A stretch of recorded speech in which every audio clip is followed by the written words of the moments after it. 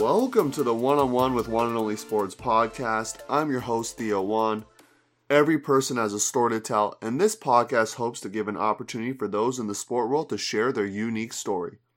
Each week I interview a new guest to come on the show, and we talk about how they got to where they are in the sport world, what their daily life looks like, some misconceptions people have about their role, and we end with a fun rapid-fire segment to close the episode. If that sounds like something for you, please don't hesitate to subscribe, rate, review, and share this podcast with others. New episodes come out every Tuesday. This episode is brought to you by the Pocket AT. Ever want to have your health-related questions answered whenever you have them? Look no further than the Pocket AT. It is like having an athletic therapist with you 24/7.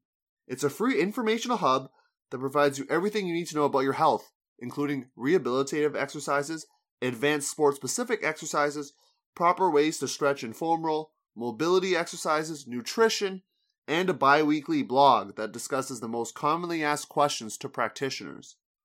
Check out their content on Facebook, Instagram, YouTube, and Twitter at the Pocket AT, and on their website at pocketat.com. Now, with all that done, let's go. Welcome to episode 7 of the podcast. Today's guest is Theo Warren. Theo was a captain of the rowing team at Boston University, which competes in Division I of the NCAA. He recently finished his senior year, where he majored in mechanical engineering. Prior to this, he was a member of Penn AC, where he finished third at Club Nationals in his senior year of high school. Here is my interview with Theo Warren. Theo, thanks for joining us on the show today. How are you doing, my friend? I'm doing very well. A little cooped up because of the coronavirus, but staying healthy, staying sane, so all good. Yeah, Theo, I know as an athlete it must be really hard right now. We're recording this at the time of COVID-19, so if you're listening to this later, this is why Theo's talking about that. But Theo, how are you doing with all that in terms of being cooped up, not being able to train as you're used to? It's very, very different for me. I've gone from being in the best shape of my life to sitting on the couch most of the day and being able to get outside very, very little. So I have a lot more free time now. I've probably lost 4 hours of training a day, and now I'm just spending it watching Netflix. So, yeah. And are you in the season still, or is this? I guess now with COVID, you're kind of off the season. But did that throw a wrench into some national championship plans and things like that? That it certainly did throw a wrench in things. COVID-19 has actually ended our season. Rowing, as you may know, is a spring sport primarily. We do compete in the fall, but it is primarily in the spring, and they have completely canceled our season. So this is my senior year, and unfortunately, I won't get to compete my final senior year spring. So really, really upsetting, but it is what it is. So just got to keep moving along. Yeah, that's definitely really hard. Theo, I know we're going to get into the questions, but this is definitely really hard. I can understand because I know a lot of seniors, even for other sports, that's a big thing right now is just understanding that their last event is actually not going to happen. So that's tough, Theo, and I hope you can continue to row afterwards, and we'll talk about that a little bit, but we're going to move into segment 1 here. So you competed with Boston University. You're a senior. How did you get to where you are today? What are some events or people that are involved in getting you to where you're at as a Division I rower? Well, it really all started with my parents, primarily my mother. She really wanted me to start rowing back when I went to high school. I started at Ridley College in Canada, and my first semester there, I showed up and I was ready, brought my soccer cleats and was ready to start playing soccer, and my mom said, "No, Ridley has a really good and historic rowing team there, and I want you to try out." And after a little bit of back and forth with her, I finally gave up, and I decided to start rowing. And I mean, we were on the water. It was just after summer, so it was probably 25 degrees and sunny every single day, and it was just beautiful. And I did very little rowing actually for the first couple months, and so I was all in. I love being by the water, and so it was a great soft sell into the sport of torture and agony that is rowing. And so I didn't really start rowing seriously until I changed high schools. I actually came to Massachusetts Tabor Academy to repeat a year. I had just broken my leg playing hockey, and so I wanted to get a year back. And so I came primarily for hockey, and then later kind of transitioned into rowing and rowing very seriously. I was in the first boat the 3 years that I was there. And it wasn't until my coach, Taylor Washburn, he had made several Olympic runs as a lightweight, and he had just kind of given up that dream to come teach. And he really kind of like opened my eyes and made me realize that it was possible to kind of take this seriously and really make a go at it in college. And so I really give him a lot of credit. He really showed me kind of how to push myself and how to really like be an athlete. Yeah, I owe a lot to him. So after that, I started the recruiting process. I certainly was not the fastest recruit by any means at the time. I owe a lot to my current coach, Tom Bohr. He's a 2-time Olympic silver medalist, and I got to meet him after I came third at club nationals. And he really just liked me and was he was the first coach that really showed an interest in me, despite me not being, the fastest guy out there. And so he and I just started a dialogue, started talking, and he said he wanted to bring me aboard. And so that was a great moment for me, and definitely eternally thankful for him. Sounds great. I know that was kind of a bit of just a snapshot of how you got there, Theo. So I'm going to go back a little bit here, back into your high school days. You mentioned your final year or your 5th year of high school, you transitioned into going to school in Massachusetts. I know you were going to school in Canada previously. So how was that in terms of being away from your parents, I imagine, and just kind of what you knew? How did that last year of high school go in terms of that transition? So actually, I transitioned I repeated my 2nd year of high school. So I was actually there for 3 years. But it was definitely a big adjustment for me.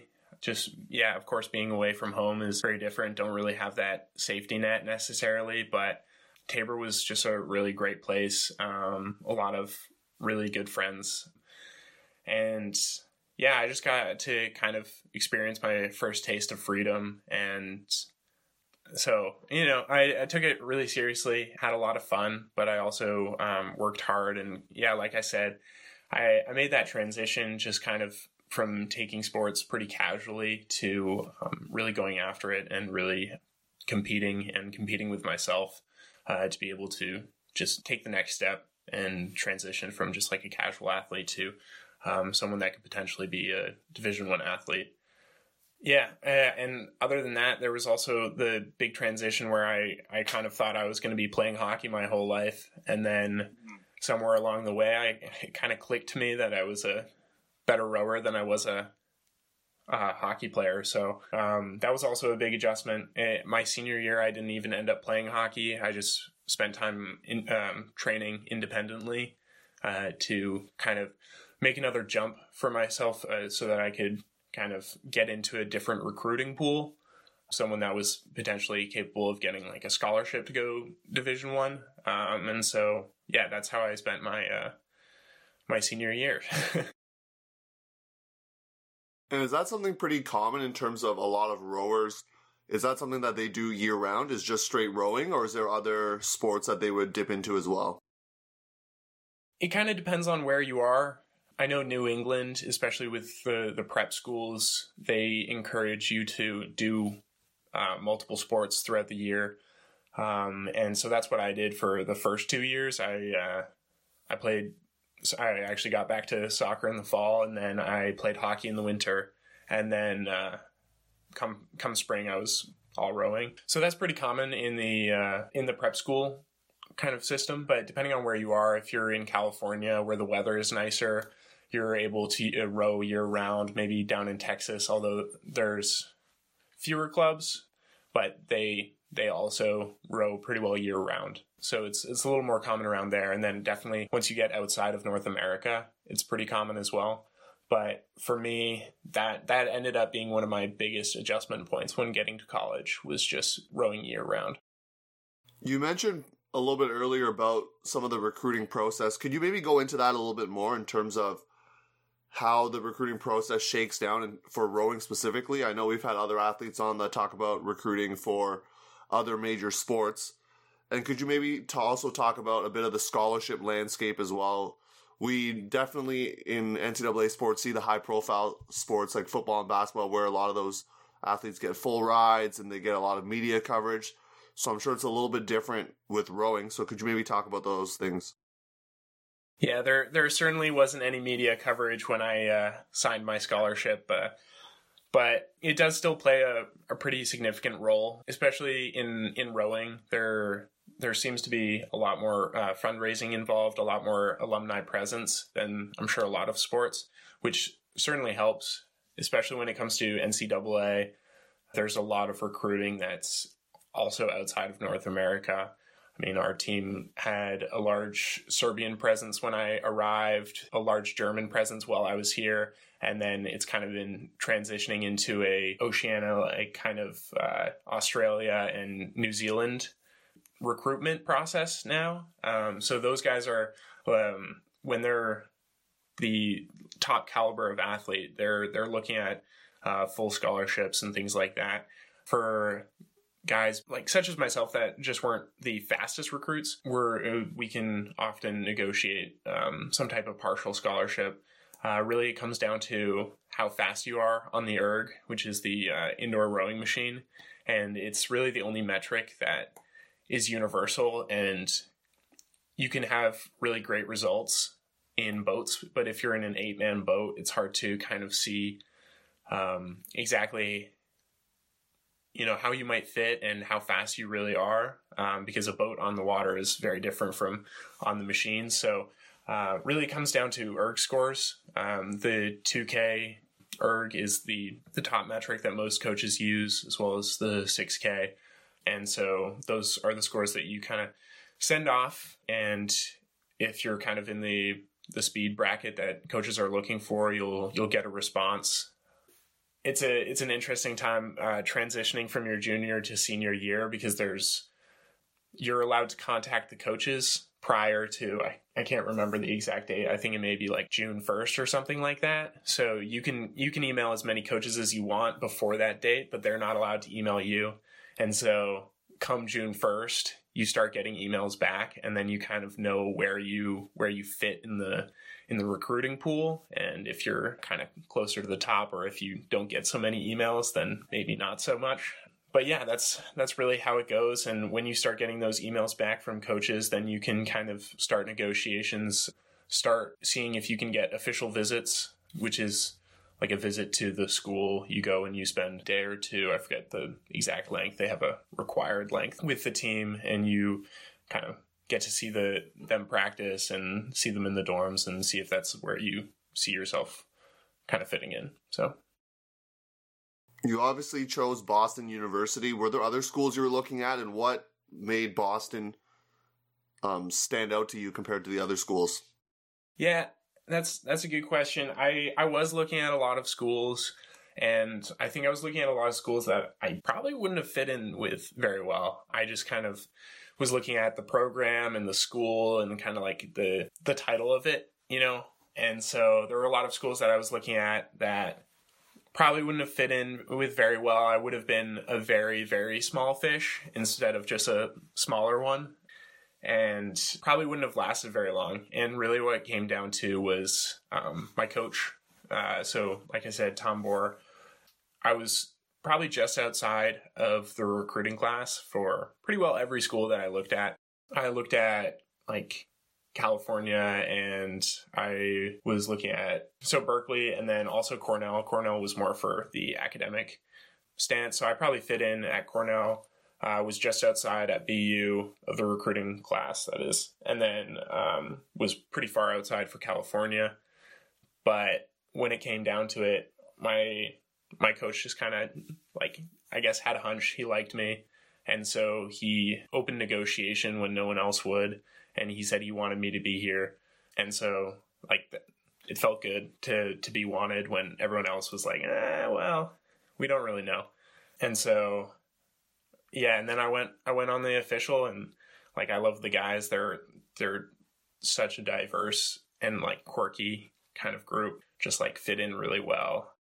So yeah, I was just really excited to be able to be a part of that.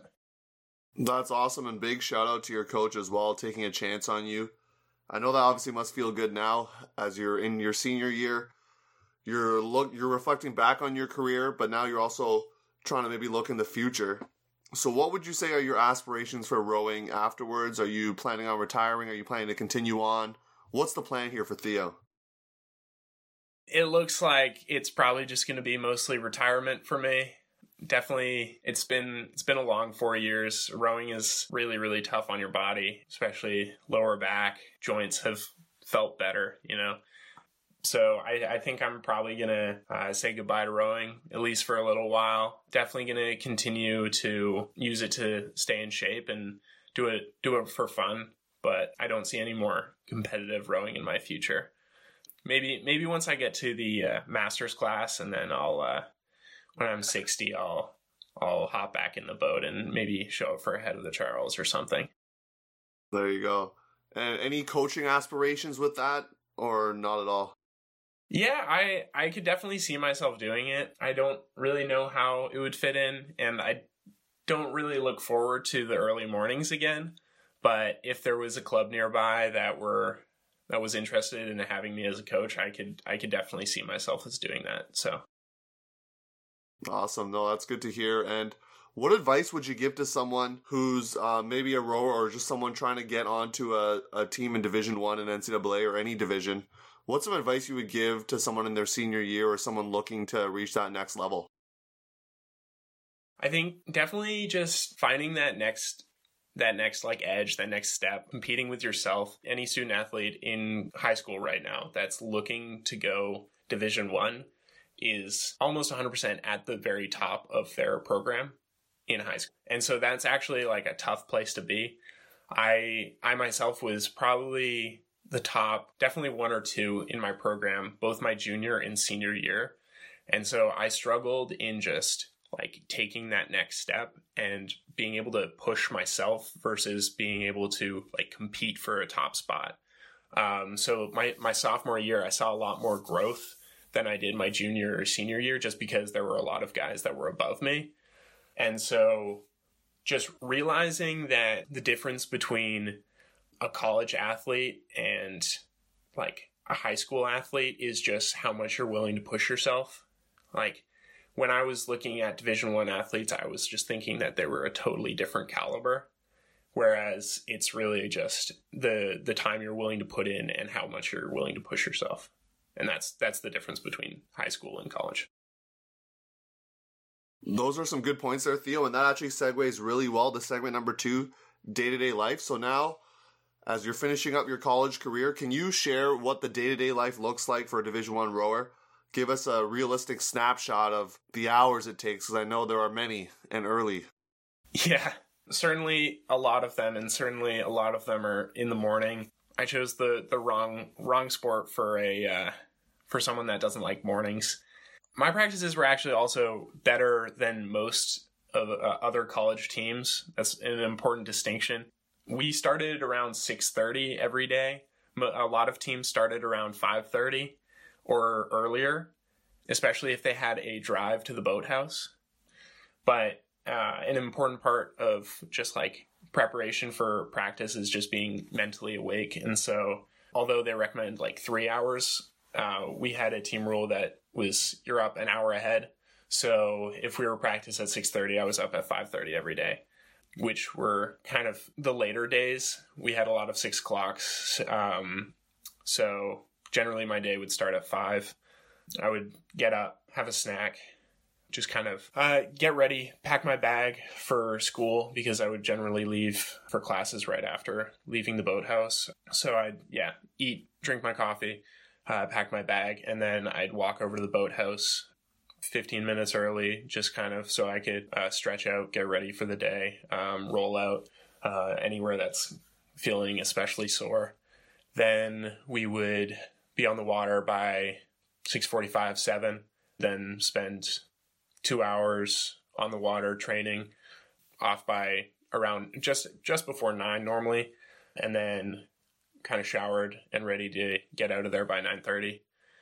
Then I would head straight over. Well, it kind of depended year from year. I was a mechanical engineer, so I certainly had a heavier load than a lot of people. So I'll just give you the junior year kind of experience, because that was the worst, and it'll make me look the toughest. So I would generally like run over after showering, leaving the boathouse. I'd run over to the dining hall, scarf down some eggs and whatever else they had for the day, and then I would head to class. Depending on the day, I started at 10 o'clock pretty well every day, and then Mondays I was done by like 6 p.m. Mondays and Wednesdays I was done by 6 p.m. or later. And then Tuesdays, Thursdays I was done by 2 or 3 o'clock. And then Fridays I was done at like 3 o'clock as well. Yeah, I would just be in class, probably 4 classes a day. Tuesdays and Thursdays, I think 2. But Tuesdays and Thursdays we also had lifts in the afternoon. So right after class was done, I would go and do a 1-hour lift. That would be my second practice. Basically, you're looking at 2 practices a day, almost every day, except for Saturday, which was 1. Sunday was a day off.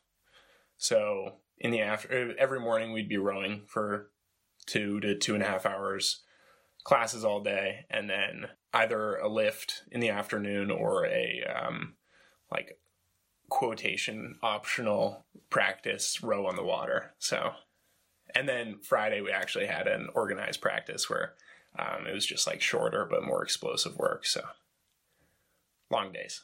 So how many people showed up for the optional practice? Or it was quote unquote optional, but it was mandatory, or how does that work? Yeah, so we had those 2 practices. They're like on the water in small boats. So we generally row in boats of 8. So the small boat sessions are really good for you, but they also, they're just extra time in the day. And so, but you had to make one of them. So either Monday or Wednesday. And so probably half the team showed up for each of them, but you had to get one in. And then on top of that, you generally have like a steady state session, which is just like low heart rate, kind of long continuous work. And that was a on your own, like mandatory practice as well. So a lot of practicing and balancing classes, it sounds like. And did you have to do, I know other sports more, there are some sports that are definitely more film heavy. So would you say rowing had that at all? Did you guys watch film at all? Or is that not something you did? We did. We do like a little bit. It's hard to go through like an entire, like you can't really go through a practice. So it kind of comes down to more like one-on-one. Coach will be in the launch and he'll take a video of like you personally doing something, and then he'll come to you and like you'll just have like a 5-10 minute chat and just be like, hey, this is something that like looks a little off. This is maybe you should adjust your body a little bit in this way, something like that. So not really. We didn't really have like film sessions. The most we would do is maybe look at a national team that we kind of liked the way that they were rowing, and then we would sit down as a team 15 minutes before practice and then just kind of watch for specific things that we want to incorporate or maybe just get better as a team. And then that's really the most we ever had as a like film session. So sounds good. And were there certain parts of your day you found definitely less enjoyable or more menial, or you kind of loving all of it, that whole experience? And you can be honest now that you're done. So now you can be a little bit more honest and say, hey, I actually didn't really like that part. Definitely the first class after practice and breakfast, I was almost 100% asleep. Those were the hardest classes to kind of drag through, because you were already up for like 6 hours or like 5 hours, and everyone else has been up for 30 minutes. And so you're just kind of dragging through those ones. Then as the day goes on, you kind of like wake up a little more. Those classes were definitely the hardest. And then just like after second practice getting home and having to do like a couple hours of homework is definitely a hard like switch to flip. Kind of get in that. So yeah, you're not the only athlete we've had on the podcast, so I know a lot of them have mentioned, or a few of them have mentioned, just this idea of being a full-time job. So it definitely feels like you're balancing a full-time job of rowing and school, does it not? Absolutely. I mean, organized practice where the coaches are there and the whole team is there is not, I think it's 21 hours is the maximum. And we use that entire 21-hour period every week. And then just on top of that is the lifts that are held by a different coach. So I don't think that counts. And then we have like on your own kind of stuff, which is, and once you get into college, that's the stuff that's the only way to differentiate between teams is like everyone's now doing the same stuff. So it's how much are you doing on your own? And that's the only way to move up in a team. And that's the only way to make your team move up in the league. And so that's like a big part of it. And that's time that you're adding, but you don't really get to count. The 15 minutes every time you walk to and from the boathouse and like before practice, after practice, before second practice, after second practice, before you're on your own, after you're on your own, it just eats away at your time. And so you think you have an hour and then you realize you have to do half an hour of walking, and then you're just, especially on BU's campus, it's like a long 2-mile stretch. And so you just do so much walking. And so that time really ends up adding up to, we're looking at close to 40 hours a week, every week. For sure. Maybe you need to have invested in a bike or something, or a scooter to jet around campus. Yeah. Our coach banned scooters after someone had a spill on them. And then, bikes are always a little tricky to maintain and keep safe in Boston. So I did have one my sophomore year, and then I locked it up on a pole right before a big snowstorm, and I didn't have it out until late April. So that bike was pretty much just totaled. Yeah, that's fair. And could you walk the audience through what a big race would look like? What would race day look like in terms of when you get up, the nutrition, the waiting around, and then the actual competing? So our typical races, our like game day, it changes a lot from week to week, and they're very different experiences pretty much every time. So we have one type of race, which is pretty well every weekend throughout the spring. And they're just duels, one team versus one team. That one's our most typical. That one's almost always pretty early in the morning, probably like 8:30, 9 o'clock. So like I said, it's important physiologically just to get rid of it's called sleep momentum lethargy, basically. Up 3 hours before, always. Doesn't matter if it's a 7 o'clock race, you're getting up at 4. You gotta kind of trick your brain into thinking it's kind of afternoon. And so you get up, you definitely get some coffee, and then you have kind of a bigger meal. I like just eggs, toast, maybe a little bit of bacon or ham or whatever it happens to be. And then you just you spend that time trying not to get antsy. You want to get excited when you're closer to the race. So you I'll play video games or something. My friends will sometimes do homework. I can't focus on homework on a race day though. Up until probably an hour before, and then kind of a lighter carbohydrate based meal, kind of snacks. I like Belvita, or they're kind of wafers. And then an hour before, just to kind of get those sugar levels up, carbohydrates, and definitely hydrating the whole way. Every day when I wake up, it's at least 16 ounces of water. Before practice, probably a full liter, especially on race day. Then, so that brings us up to an hour before. Then I'm at the boathouse, kind of getting ready, stretching, again, rolling out, starting a warm-up, just getting the body moving. ready to go. Kind of 15 minutes on the indoor machine, really get your body just like starting to break a sweat. That's when we get hands on, put the boat in the water. Then we go do a race prep, just kind of shorter stuff, getting some like explosive movements in, getting your body ready. And then you're lined up for the race. 6 minutes later, you're done, and you're done for the day, and it's not even 10 o'clock, and you got a full day ahead of you.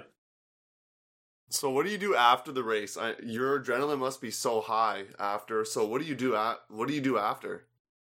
Yeah, adrenaline generally lasts you like halfway through the race, and then you kind of like, oh no, now I'm tired. But afterward, just like long cool down is really important. Just making sure you're like taking care of your body, get back in, some sugars, and then just start refueling, getting your body ready.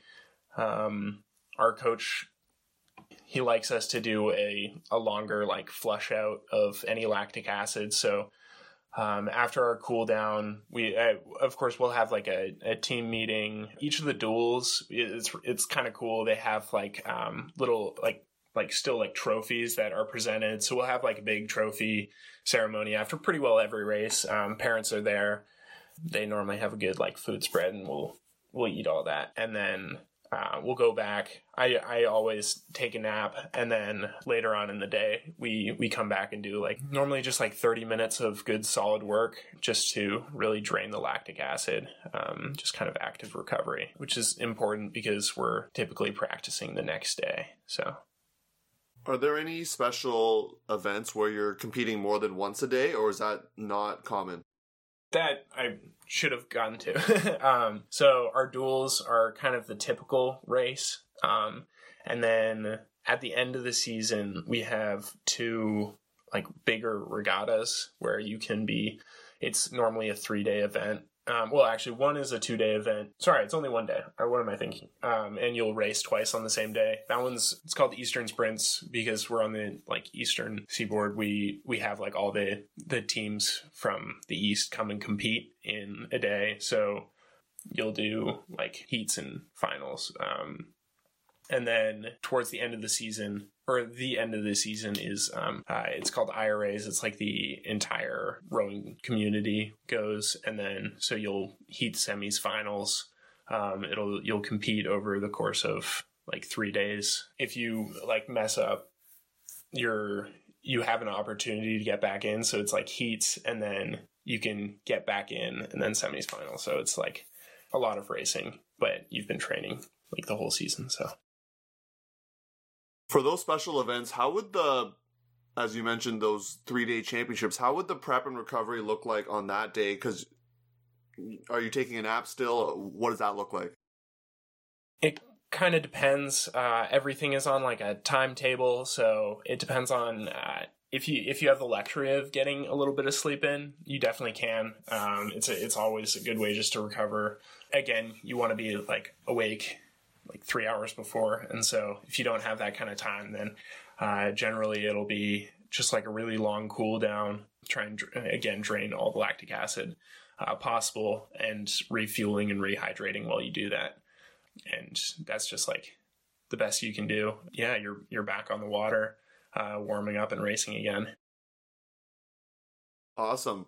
We're going to move, Theo, into the next segment, misconceptions. I know people are going to have certain views of different positions in the sport world. So just wanted to ask you, what are some misconceptions people have about being, 1, a student athlete, and then number 2, being a rower? What are some misconceptions people have that you potentially have heard or have been told? So I think that primarily the biggest one that I hear, especially for athletes in general, and I'm sure this changes from school to school, but this is primarily at BU, is the one I hear is that athletes are here at the school and they're only here as like athletes. They're not really here as students. So, and like building on that is that the only reason we got into the school is that we're athletes and that we're wanted there just to like compete. And it's kind of a joke, and some people get really hot and bothered by it. I don't really care because like I know that's just not the case. The athletes at BU have a cumulative like GPA that is a higher average than the general student body. Most of us are taking like the hardest, like they're either in business or engineering or just like the hardest majors you can. All the athletes on campus work harder than 95% of the student body easily. And I'm sure there are some like exceptions to that. And like every once in a while you'll hear on the news, like some school has, I don't know, like made up a class to boost the GPA of their athletes or something like that. Certainly not true. Of what I've seen, it's not even remotely possible. 99% of us are not going to be competing as athletes after we graduate. Like almost all of us are here first and foremost as students and see employment and as our future rather than like our sport. Again, there are the exceptions that are like either going to like, I don't know, the NFL, NBA, or like NHL or something like that. Certainly as rowers, there's maybe one every 10 years that continues on after they graduate. That's probably the biggest thing. And like I said, some people get upset about it. I don't really care. Like, I know it's not true. And then what about the sport of rowing itself? What are some misconceptions people have about the sport of rowing? Some people don't really know too much about it in general. So what are some things that you may have heard about that? I mean, other than that, we only row with our arms, which is like the typical question that I get. Probably that like we're kind of like a cult. It's like almost a joke among us at this point, but they just like see a group of like 45 guys and that, I don't know, spend like way too much time together, but it's just kind of the way that what the sport demands of you. And so we do spend a lot of time together and we do really enjoy what we do. And so it looks like an impenetrable like group of people, but we love hanging out with each other, but we also love like getting away from our sport and being involved in other things on campus when we can, of course. You know, like time restrictions sometimes deny us the opportunity, but for the most part, we have diverse groups of friends that we're involved with, and I would say we're definitely not. But how would you also describe the community with other athletes? Is that something that's pretty common at BU where athletes from different teams will hang out, or is it more teams are kind of separate? Yeah, no, I think we're actually really good about that. I think that's part of the thing is like most groups of students like see athletes as like people, again, like that only really hang out with other athletes or like people in their team.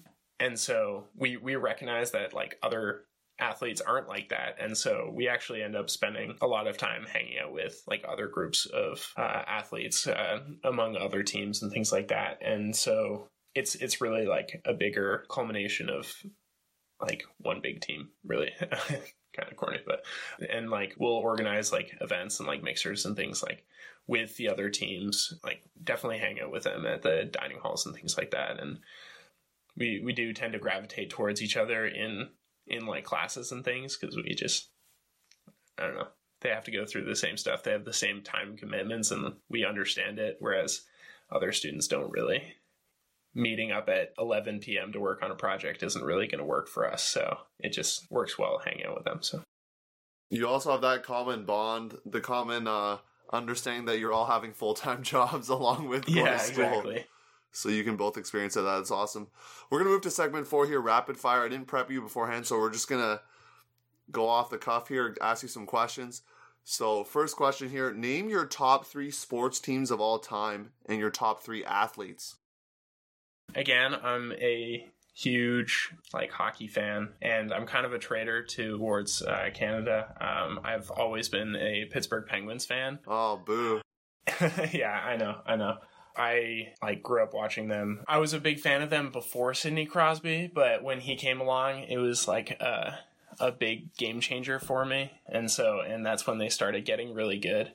And so that was an exciting time in my life. And so those are definitely 2 like big team for me and a big, not really role model, but someone I really enjoyed watching play. And other than that, I'm actually having like a hard time. Really, I only watch hockey, and rowing isn't like, we don't really have like teams. I mean, I like definitely when I started getting involved with rowing, we were sending like the Canadian 8. I forget what year it was, but they were going to the Olympics. They ended up coming second, even though they thought they were gonna win. But that was an exciting time, and probably the first time I really started watching rowing. I didn't even know it existed before that. There you go. Any athletes you want to shout out, or some of your favorites out there? Again, it's one of those like things that there are some rowers that know every rower and of every national boat, and then there are those that, you know, you're focused on just like your team and what you're doing. So sorry, I don't have a great answer for these questions. No, it's all good. It's all good. Question number 2 here. What's your favorite sports memory of all time? So this could be something that you were a part of or something you watched on TV or the internet. For me, I briefly touched on it. And again, like, watching sports hasn't been as big of a thing for me as it has for other people. I've always rather been out there playing than like sitting down and watching. So for me, it's got to be going to Henley. And like, I briefly mentioned it, I think, but really that was the reason my mother wanted me to start rowing, was so that I could go to Henley so that she could watch me like row at Henley, because she's English, and so she was pretty familiar with it. But that was the reason I was like forced into it. And so always in the back of my mind, it was like one of those things that I like should be doing and kind of wanted to do. And once I got really serious about the sport, I kind of saw it as something I really wanted to do. And this past summer, I was kind of given the opportunity. And when I say that, I mean that my team, BU, was taking 12 guys, of which I was not one of the planned guys to go. And so they were having a training camp for it. And well, they didn't say it directly, but they basically said, these are the guys that we want to go. But you guys are welcome to stick around and try and take their spot if you want. And so I did. I decided I was going to be really stubborn about it. And I stuck around for an extra like 3 weeks. And I like slept on an air mattress because they weren't going to arrange a room for me because I wasn't supposed to be there. And we all like paid for our own food to stay there. And lo and behold, 5 days before we were going to get on the plane, they let me race against one of the guys, and I went faster. And so I took his spot, and I got to go, and it was like an unbelievable experience. I've never rowed, I've never competed, done anything with that many people watching. And it's like, again, one of the greatest rowing events that there is right now, and I got to be a part of it. And so that was definitely the best athletic experience I've ever had. So that's awesome. And your mom, Sue Warren, was she able to go and watch then? Oh, she was there. She was there on the side, wearing a big hat, and, you know, drinking Pimm's as they all do, and getting to watch in beautiful weather, unbelievable event. And so really happy I could have been a part of that. She actually, before I knew I was going, she booked her flight because she was convinced that I was going to make it. So wow, she was right. Great trust in her son right there. Yeah, exactly. We're going to move to some non-sports questions now. You got one last meal to eat on Earth. You got to tell me what you're drinking, your appetizer, main course, and dessert. I mean, if it's the last one, my dad loves cooking Italian, and so this is mostly just going to be an Italian meal, but definitely a good one. Arancini, it's like deep fried risotto balls. Unbelievable. That's my appetizer. Then saltimbocca, it's like a veal strip rolled up and kind of pan fried in like butter and white wine. Unbelievable. And dessert, probably a chocolate lava cake. That one's less Italian, but still delicious. And then to drink, I think I'll just take a strawberry milkshake just to really mix it up. So you're diverting out of the Italian theme a little bit with those two last choices. A little bit towards the end. So I'm going to give you a chance to put on a concert in your backyard. You're allowed to book any band or artist in the history of the world. You got to pick 3 and the order in which they play. I can't get around the Beatles because, like, you know, they're the Beatles. There's nothing more than you can say about that. And then, for my dad and some good classic rock, I'll probably bring the Allman Brothers. And then as a personal favorite and a little bit for the newer generation, AJR. All right, there you go. Eclectic mix for your audience that could potentially be in your backyard. I like it. So question 5 here. What's the best advice you ever received from a coach in terms of your athletic development? What's the best advice you ever received? Yeah, I think this goes back to probably my high school coach again, Taylor Washburn. He was a man of very little words. He even what during practices he would say very little. He liked to kind of like think on things and talk about them like afterward in a very like well thought out way. And so it was never really what he said, but he was like a young guy. Like I said, he had just come off an Olympic run, and he would train with us, which is something I've never really experienced with a coach. And he just like kind of demonstrated to me and showed me that just being part of the team and like even being the best on the team is like not enough. Like we would come in the morning at 6 a.m. for our morning practice, and he would be finishing up a workout that he did on his own.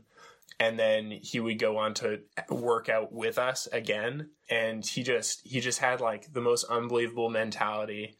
And he just would always show me just like what it took to kind of really go for it and be not just like, again, like a casual athlete, but really be able to kind of take the next step. Awesome. And last question here.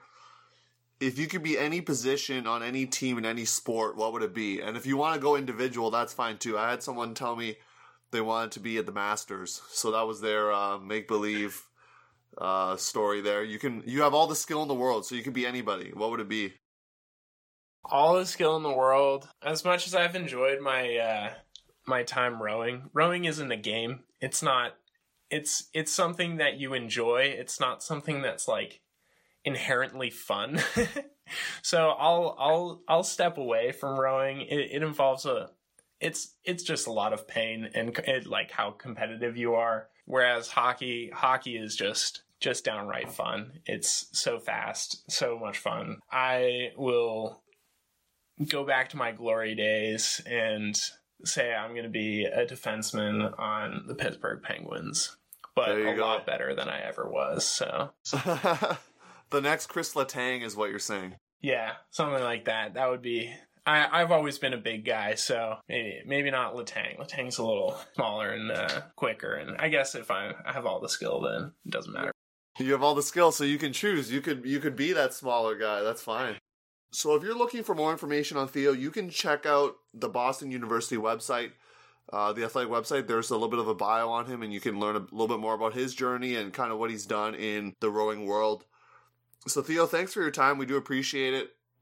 You coming out, sharing your story and some of your experiences. Happy retirement to you there, Theo, and hopefully you enjoy it and maybe get back to playing some hockey, which you loved, I know. So thanks again. All right. Thank you very much, Theo. Thanks for listening. Keep an eye out for the next episode where I interview Ashwin Patel, mental skills coach for the Guelph Storm of the Ontario Hockey League and the Utica Comets of the American Hockey League. Hear about Ashwin's journey to becoming a mental skills coach for 2 hockey teams and the lessons he teaches his players to help with their mental performance. As always, you can follow me on Instagram at Juan_and_only_sports and see some of my commentating highlights on YouTube at the channel Juan and Only Sports. Catch you listeners on the flip side. Peace.